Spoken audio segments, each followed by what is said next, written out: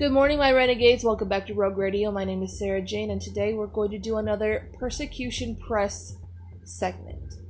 The last time I recorded this, I couldn't say it, so let's just get into it. Let's see what's happening around the world.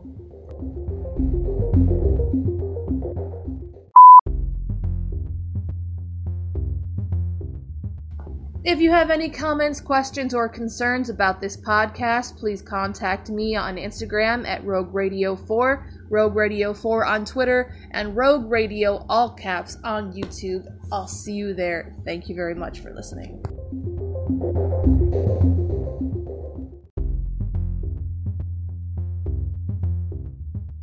Alright, we're going to start with Nigeria, because it's one of my listeners, and also because there's some news in that country, so we're going to get started with Nigeria today. So, it says,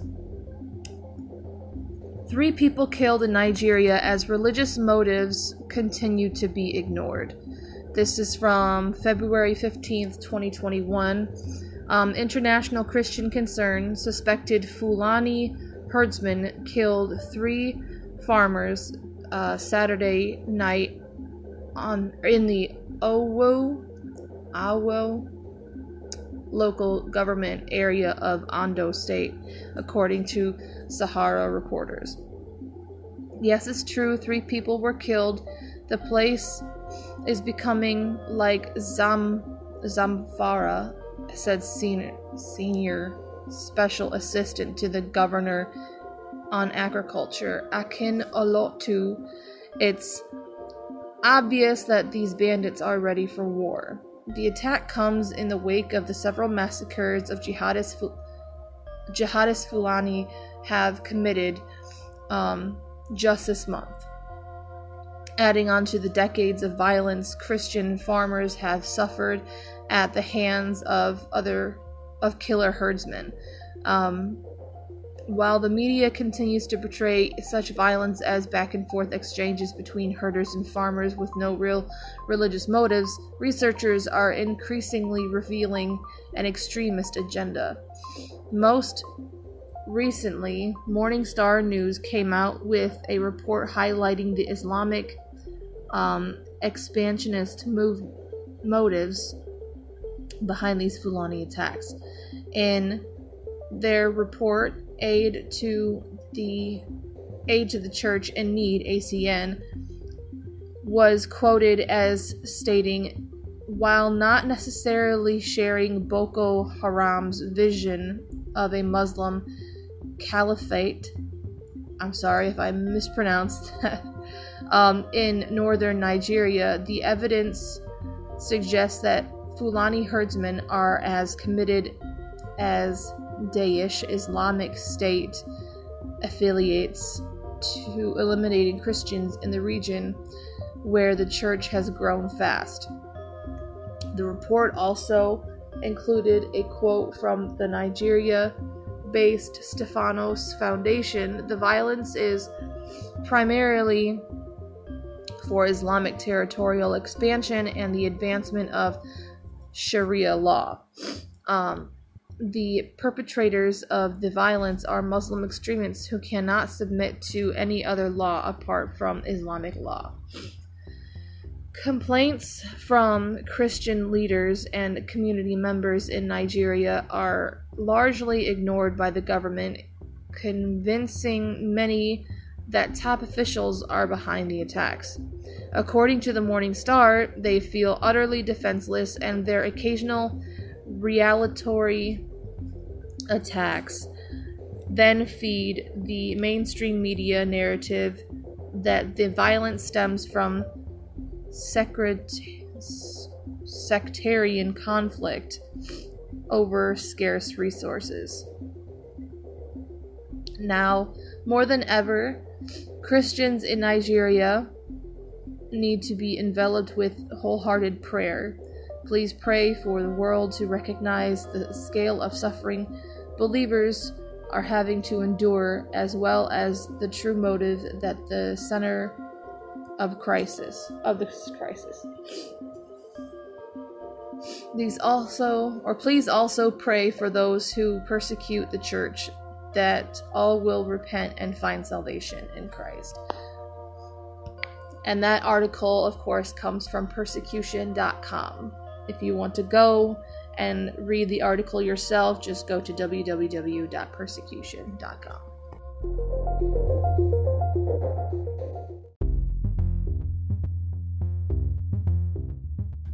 Our next country that we're going to be talking about is Kenya. Kenya is also one of my listeners. There is some really dedicated listeners from Nigeria, I think, and also Kenya on my YouTube channel. So hello to you guys, and I'm going to be starting to read this article. It was just last month that this happened, so we're gonna start reading. It says ICC supports a martyr's widow in Kenya. So in 2017, Anna Shali's life was suddenly turned upside down while praying at the church where he served. Anna Shali's husband, Bishop Joel, was brutally murdered in an instant. Anna Shali was left as a widow and the sole provider for 4 children. And just for their protection, I'm not going to name any names. In order to help this family get back on their feet, we provided them with 2 motorbikes to develop a motorcycle taxi business, otherwise known in Kenya as a boda boda. One of the vehicles will be operated by the family's eldest son, while the other one will be rented out to a local driver. These 2 motorbikes will allow the family to earn an income in a sustainable manner for years to come. The eldest son expressed, "Thank you very much for supporting my family during this hard economic times. On behalf of my late father's family, I really appreciate your help and support. We have gone through very trying times, but the Lord has kept us. He has kept us until this day, and that we rejoice to own 2 motorbikes for business. This is a milestone for us and a time for a turnaround." Anna Shali added, "Raising our 4 children without a father has been a challenge to me since 2017. We have seen it all as a family. We have slept hungry many times. Today we have received 2 motorbikes that we intend to use for the boda boda business. This is a new day for us. We truly are thankful for your love and care towards the family of Bishop Joel, who was killed while serving Christ." Now that's actually a really sweet, praise report. It is very unfortunate that Anna Shali has lost her husband. And I'm very just touched just by reading that story. Many prayers go out to Anna Shali's family and her 3 sons, and hope everything keeps gaining momentum in your guys' life. The ICC, International Christian Concern, has provided them the boda boda bikes, so shout out to you guys. You guys are doing amazing and monumental things.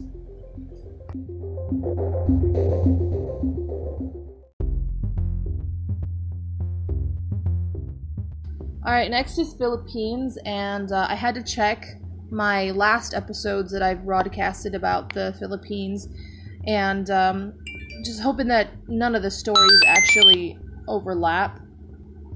Let me silence my phone. And so I don't think anything's going to overlap. If it does, please contact me on Instagram, Twitter, YouTube, all of that. But this was on January 5th of this year in the Philippines, reported by International Christian Concern, as always. Love those guys. Last December, the Islamic State linked Bangsamoro Bangsamoro Islamic Freedom Fighters, a terrorist group based in the southern Philippines, attacked a Paris church after conducting a raid on the town's military and police outposts. Around 50 gunmen from BIFF, who have sworn allegiance to IS. What is IS? Laid siege to the police station of Datu Payang. I hope I said that right. And burned a police patrol vehicle on December 3rd in response to the earlier arrest of 2 men with relatives in the BIFF. According to Inquirer.net, the attack sent civilians, majority of them Muslims, cowering in fear in their homes, while others running to safety as the terrorists, many of whom were teenagers, opened fire at houses. Hang on. The terrorists, many of them teenagers, opened fire at the houses. Oh my god.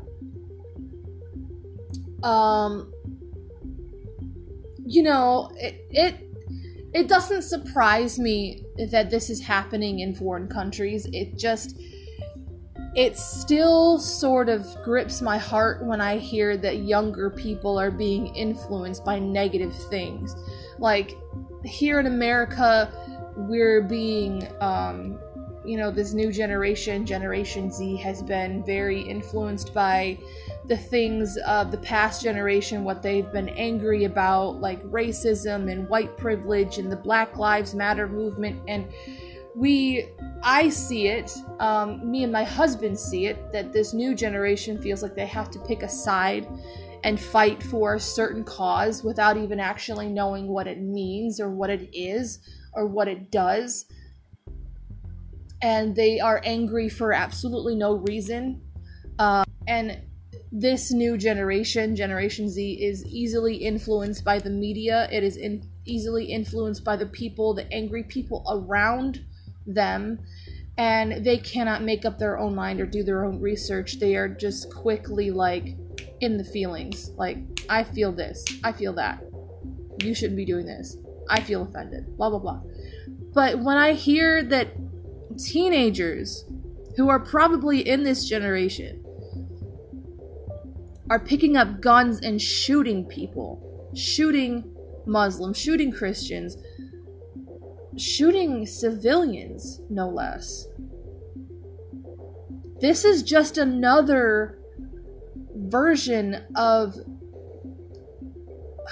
I don't even want to say it because I don't know everything about what these teenagers have gone through in order to be so angry and such so violent.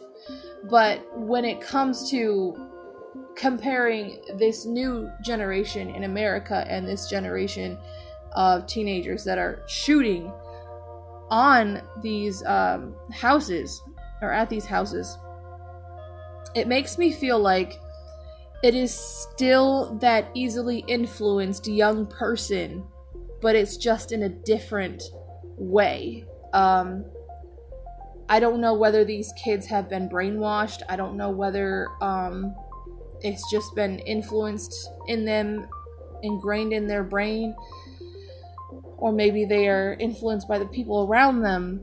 But I feel like if you're a teenager, you should be more concerned about being a child, being a kid, having fun. You shouldn't be shooting at people, and you shouldn't be going out and protesting something that you don't even know what is going on. I just don't know. When I see somebody's childhood being robbed, that angers me, because personally, when I was a teenager, I wasn't allowed to do certain things. I wouldn't say that I wasn't. I'm not gonna say I was completely robbed of being a teenager, but being a regular teenager was not okay to be.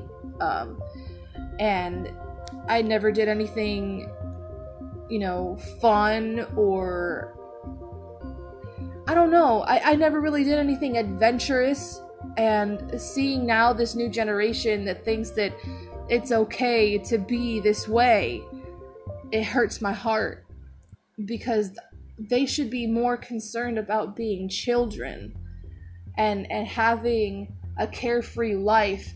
But now this life that we live in, this world that we live in, demands these children to pick a side, demands these children to do certain things like shoot up houses, and it sucks and it hurts that I have to read that, because I don't feel like children should be fighting other adults' battles. That's not, you're robbing them of their childhood, and that's awful. But I'm sorry. I'm sorry for the rant. I'm gonna keep going. According to police and military authorities, the BIFF has also plotted to set ablaze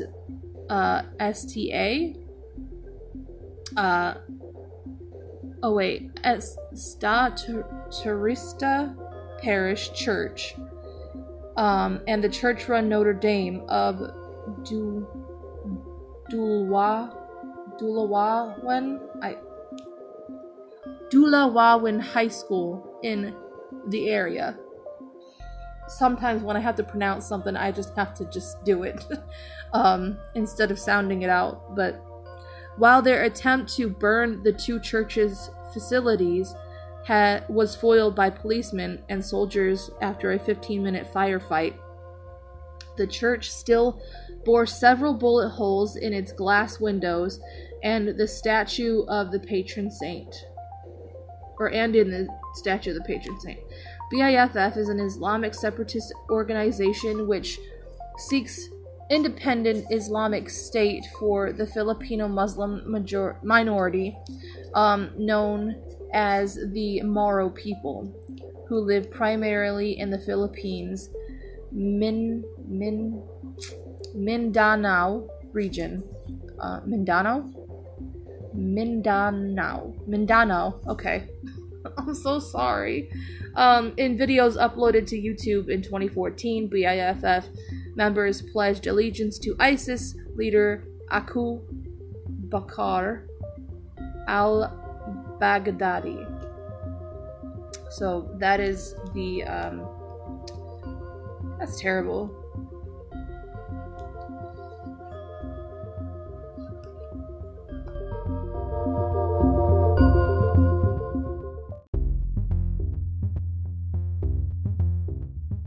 Persecution Press will be right back after this message. Hang in there.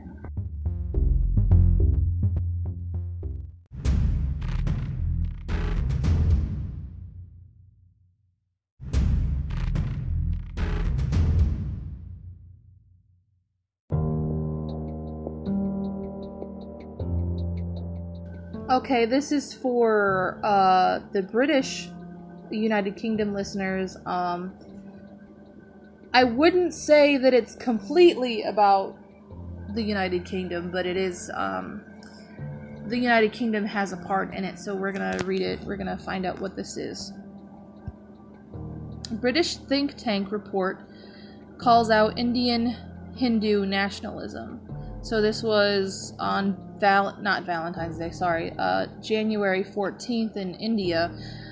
Since the UK separated from the European Union, the work has been underway to redefine this and settle Britain's foreign relations in the post-Brexit world. I want to say Clapham House for some reason, or Chatham House. A prominent British think tank has particularly raised major concerns about the UK-India bilateral relationship that will be burdened by the rising tide of fanatical Hindu nationalism. Such nationalism has been on the rise since the election of Indian Prime Minister Narendra Modi in 2014, along with a rise in the level of persecution against Christians and other religious minorities. members of Modi's Bharatiya Janata Party, the BJP, have made it abundantly clear that India should be a Hindu country and all other regions in India are intruders. So, as far as I remember, India has set up some anti-conversion laws, meaning anybody who wants to change the religion from Hindu to Christianity, or from Hindu to Muslim, or any other religion besides Hinduism, it is criminalized. So you're not allowed to. It's a rule. The BJP rhetoric is often laced with extreme language that incites communal divisions and hate between religious groups. Rashtriya, oh my goodness. We're just going to say the RSS, a right-wing Hindu nationalist organization with close ties to the BJP, has been known to idolize Hitler and the Nazi movement. Oh my god. Okay. Indian Muslims and Christians have been targeted with increasing brutality by local communities, coupled with legal discrimination from local governments across India. The nation's infamous blasphemy laws and anti-forced conversion laws, exactly, I just said that. The anti-forced conversion laws have been primary resources used by the government to oppress minority religions. Moreover, the laws embolden the fanatic elements within the Hindu nationalist movement to commit social boycotts, beatings, rape, and even murder of religious minorities.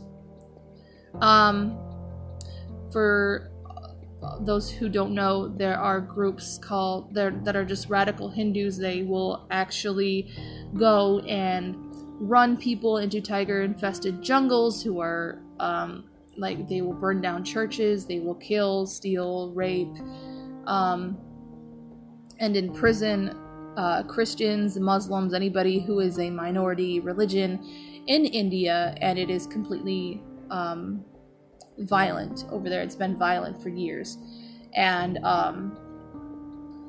I have a very soft spot for India in my heart, because they've been going through this a lot, especially the brothers and sisters who are Christians, and anybody who is being persecuted right now. Oh my god. My heart goes out to you. I love you very much. But while the UK, the United States, and others should continue to pursue a strong relationship with India, they should not do so at the cost of turning a blind eye to what is clearly destabilizing Indian society. They should be called out and addressed through bilateral and multilateral formats to hold Indian leadership accountable for the ongoing violence. I agree. They should be held accountable. I don't know if that's ever going to happen since Biden is in office, but with the United States anyway. As far as UK, I really hope they do continue to... I wish they would just come back and protect India, because I feel like, I don't know, I feel like even when the UK had been in the affairs of the Indian government, I don't feel like they did much, because this has been happening ever since I was a sophomore in high school, which was in 2010. So, I mean, this has been happening for so long.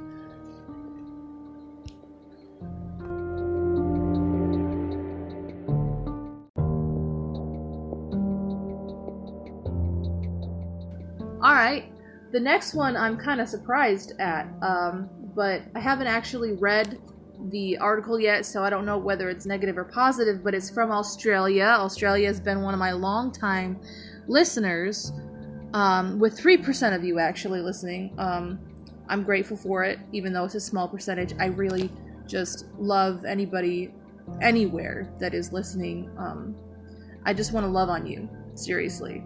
I appreciate you. But let us go to this article from February 8th. So this is the most recent one of this year. And it says, Australian bill draws criticism from religious freedom advocates.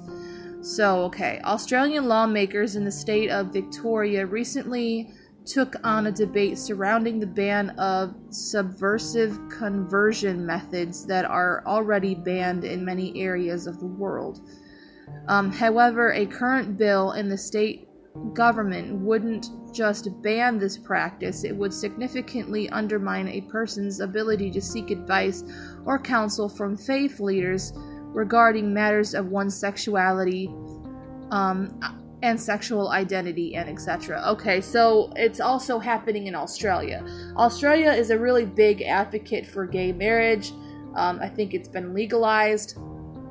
There's a big gay community, big homosexual community in Australia, and I have talked about this before, and I'm not surprised that Australia has also picked up this torch, and I want to say it's either started in Australia or started in California, but I have talked about this before about California also trying to minimize the voice of people who offer counsel for those people who are struggling with their sexual identity and sexual orientation.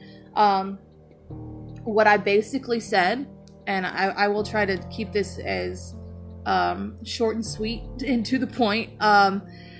For one, I don't have anything against people in the gay community. I think I just want to love on people who are different from me, even though I may, peacefully disagree with certain people's lifestyles. What I will say is that just like the Christian community, any community can have someone that is toxic, and that includes the gay community.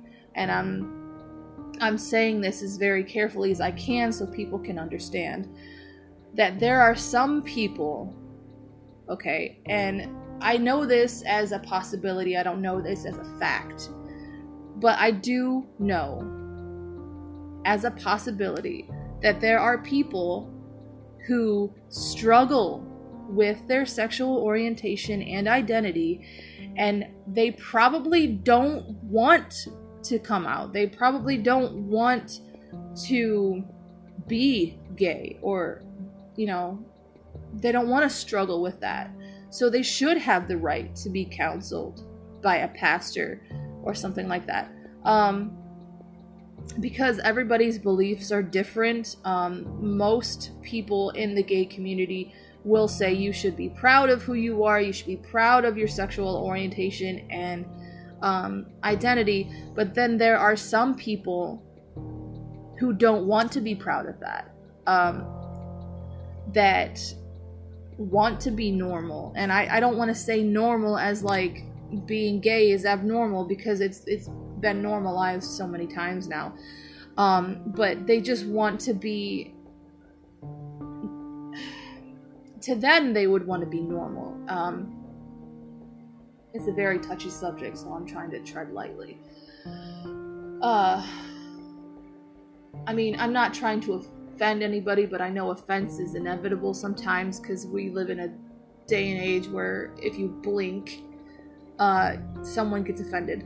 But what I'm trying to say is, just as much as people refuse to be Christian sometimes, who turn away from their faith, there's some people that would want to turn away from this struggle of being gay or being transgender. And for those people who truly don't want to go through that, who, to them, struggling with their sexual identity and sexual orientation them struggling with that, they see that as wrong. They should be able to take care of themselves and understand and seek counsel to whomever they want. Because I feel like, I'm not going to say that the gay community hasn't been doing some good things. Of course, they've been doing some good things. But the one thing that I will say is that not every person that is struggling with their desires, their sexual desires, struggling with their identity, is going to want to turn to the gay community.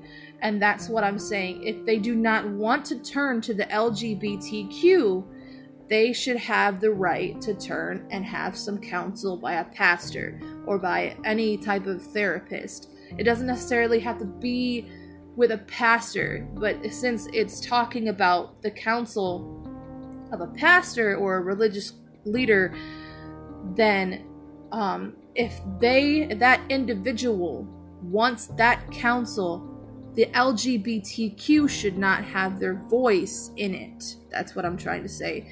For that individual in this case, who doesn't want to turn to the LGBTQ, they have that right as an individual. And if they want to turn to a pastor to be counseled, they should have that right. The LGBTQ should not have a say in an individual's decisions when it comes to stuff like that. Just like nobody should have a say on when somebody should come out as gay or lesbian or bisexual or what have you. I feel like if someone who is struggling with that decides that it is fit for them to be counseled by a pastor, that should be up to them and not to the community. And I feel like that's suppressing somebody's rights as an individual, that they can't necessarily go to a counselor or to a pastor to get these feelings sorted out. So yes, that's what I believe. Anyway, we're gonna go back to this article. The bill criminalizes any counsel that would encourage individuals to adhere to Christian interpretation of these deeply personal and important matters. The bill would essentially codify a single interpretation of these matters and would directly diminish an individual's religious freedom to seek unbiased and theologically diverse advice in living out their faith. So, let me read that again. The bill would essentially codify a single interpretation of these matters and would directly diminish an individual's religious freedom to seek unbiased and theologically diverse advice in living out their faith. So, anybody who seeks counsel from a Christian or seeks counsel from a pastor that would influence Christian views, it would be criminalized, basically. That's what they're saying. Freedom of religion is starting to be taken away, slowly but surely, and I don't like it. Like I said, there's toxic people in the gay community. There's also toxic people in the Christian community. I will be the first one to say that. There's toxic people in the church. I don't even go to church anymore. There's toxic people everywhere. And I'm saying that the people who have decided to make this bill are toxic. I understand that their hearts might be in the right place, but you have to see every community as diverse. Not everybody, not every individual in a community is going to think the same way. And that's okay. So for somebody who is struggling with this identity, like sexual orientation or sexual identity, they should have the right to go to anybody, including a pastor, if they want to. And that's what I'm trying to say. In a response, Catholic and Islamic leaders sent a letter to Victoria government citing infringement on the individual's freedom of religion and conscience. Exactly. That's exactly what... Yes.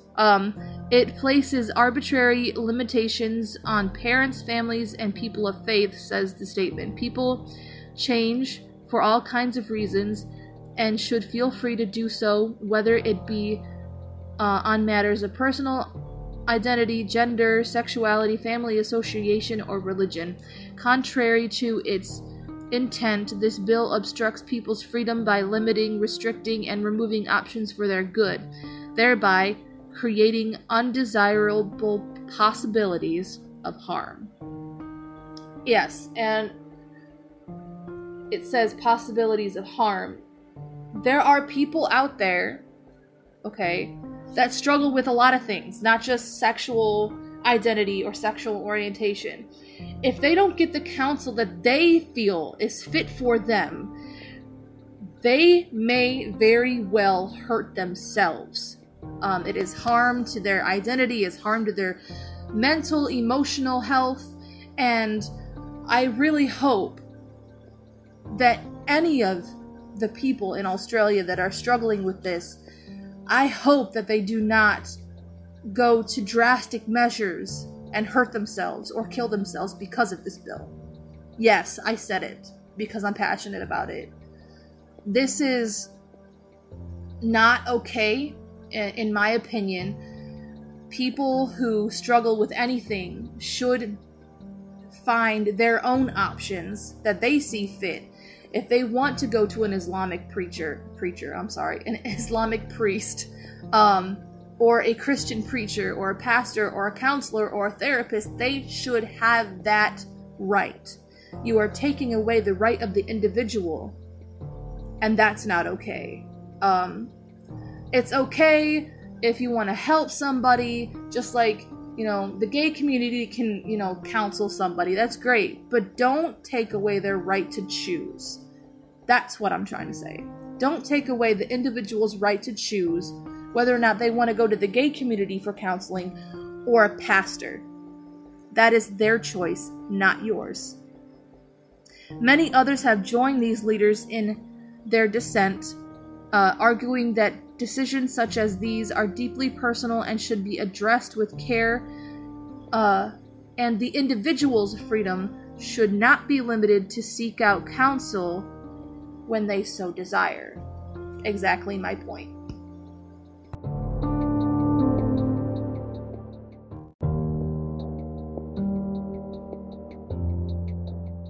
Okay, this one is from Russia, so let's get into this one. Armenian soldiers killed after ceasefire breach. Wouldn't that be in Armenia then? I don't know the regions in Russia, so I might be wrong. But a recent report detailed the execution of 19-year-old Eric Gasparian, an Armenian soldier who fought... Hang on. My phone's going nuts. Fought in a Nagorno-Karabakh war this past year. Gasparian was one of the soldiers who was killed after Azerbaijan broke the ceasefire agreement in December 11th by attacking Hadrot. If I am mispronouncing any of these names, once again, I apologize. The war ended on November 9th after a ceasefire agreement was reached trilaterally between Armenia, Azerbaijan, and Russia. The December 11th attack came one day after a joint Azerbaijan-Turkey military parade through Turkey is supposedly jointly acting as a peacekeeper with Russia. Gasparyan's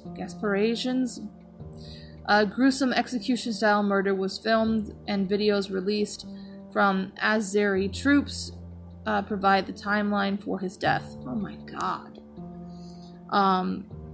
He was originally captured on December 13th, as several videos show him being transported with other soldiers. Believed propaganda footage was released on 27th of December, attempting to justify the Hadrut attack and the later killing of American soldiers. Footage of Gasparation's body being mutilated and degraded also surfaced. What the heck? Oh my god. Gasparayan.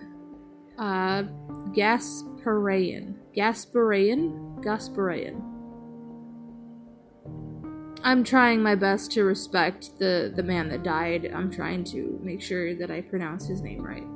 Is just one of the many Armenians who lost their lives in the Nagorno-Karabakh War,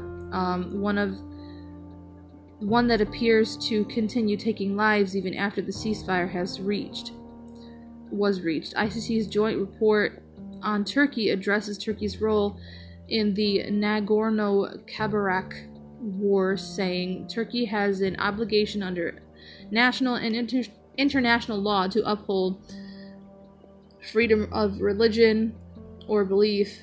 This obligation for religious freedom extends to territories under Turkish military control. However, Turkey continues to contributing to horrific war crimes such as these. Oh, wow.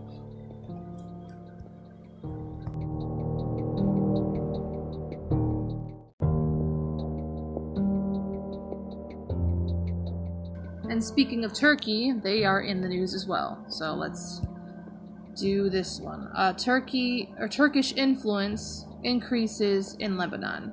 And this was the 17th of February of this year. International Christian Concern online Turkish language classes will soon commence for Lebanon's military. According to a recent announcement from the country's Director General for Internal Forces, Major General Imad Osman, the announcement sparked concern in Lebanon's Armenian population at Turkey's apparent increased interest in the country. In June 2020, Lebanese Armenian TV show host Nishander Harotsunen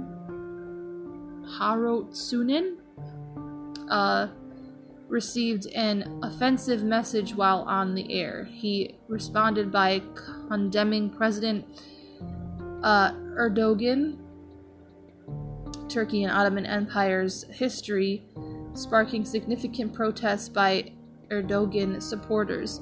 The subsequent chain of events showcased Turkey's movement towards Lebanon as part of Erdogan's desire to re-establish the Ottoman Empire and his realm of influence.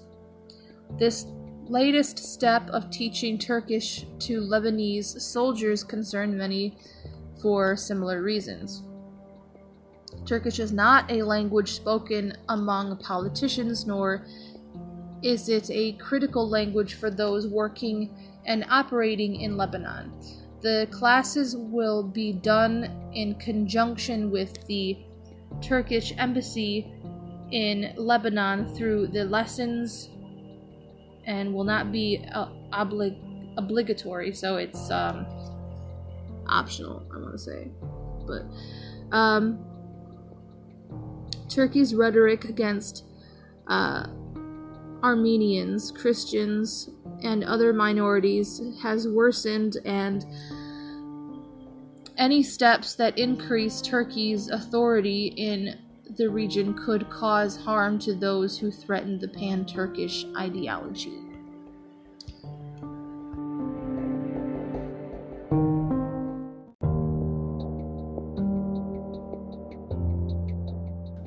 Alright, this one is from Tanzania. This is a new country that I haven't seen on the persecution.com map.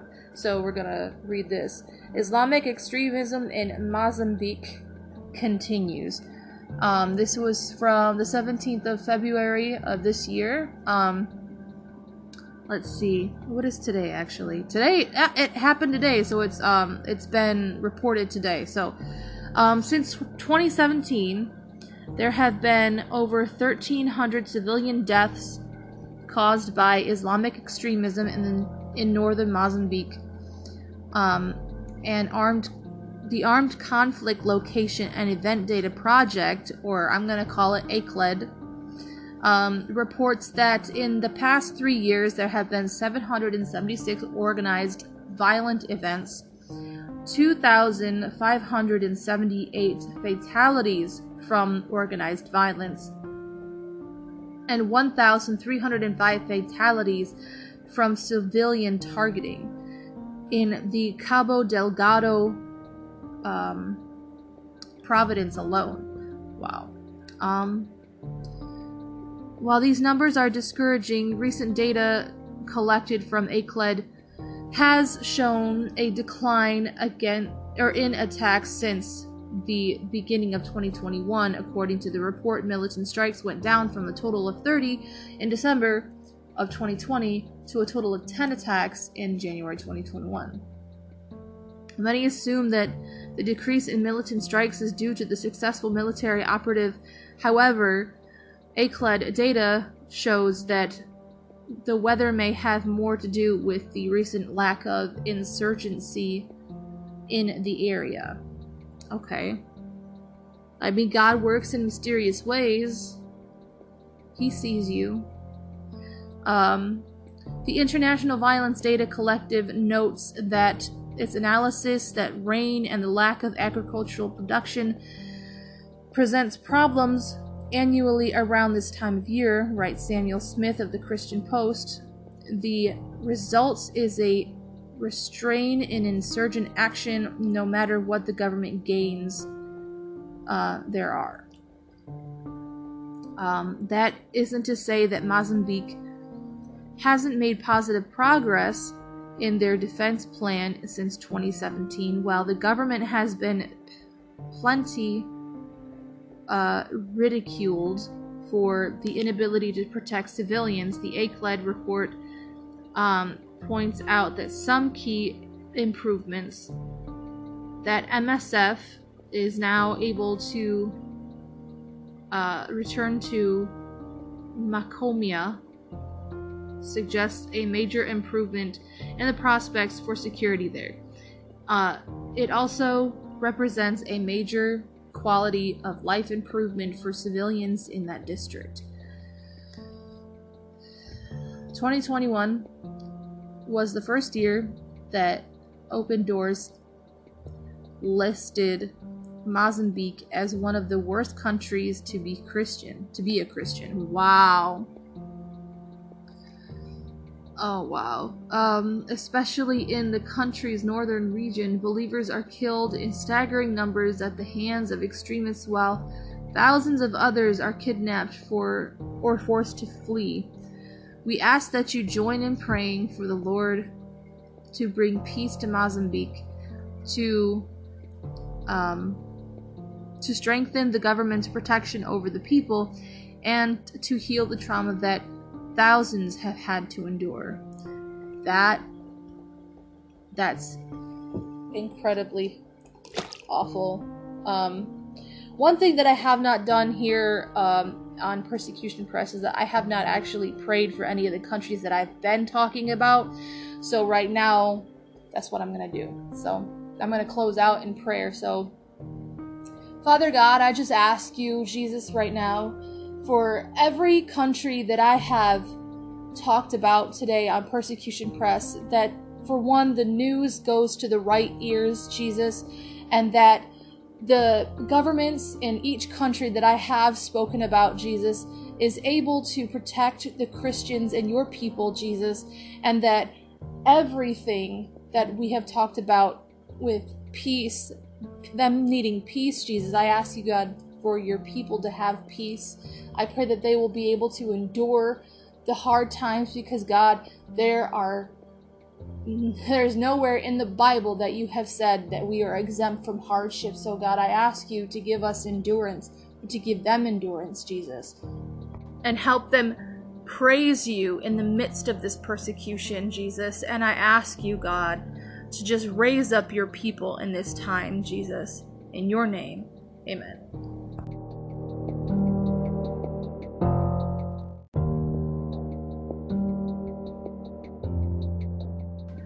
Thank you all for listening. That is all for Persecution Press. My love and my support goes out to the ICC and the persecution.com website. I pray and hope that you guys will keep updating us on what's going on with our Christian brothers and sisters out there all over the world. Thank you very much for informing us and letting us know what's going on, and many blessings, and I just pray favor over everyone that I talked about today. So see you guys later.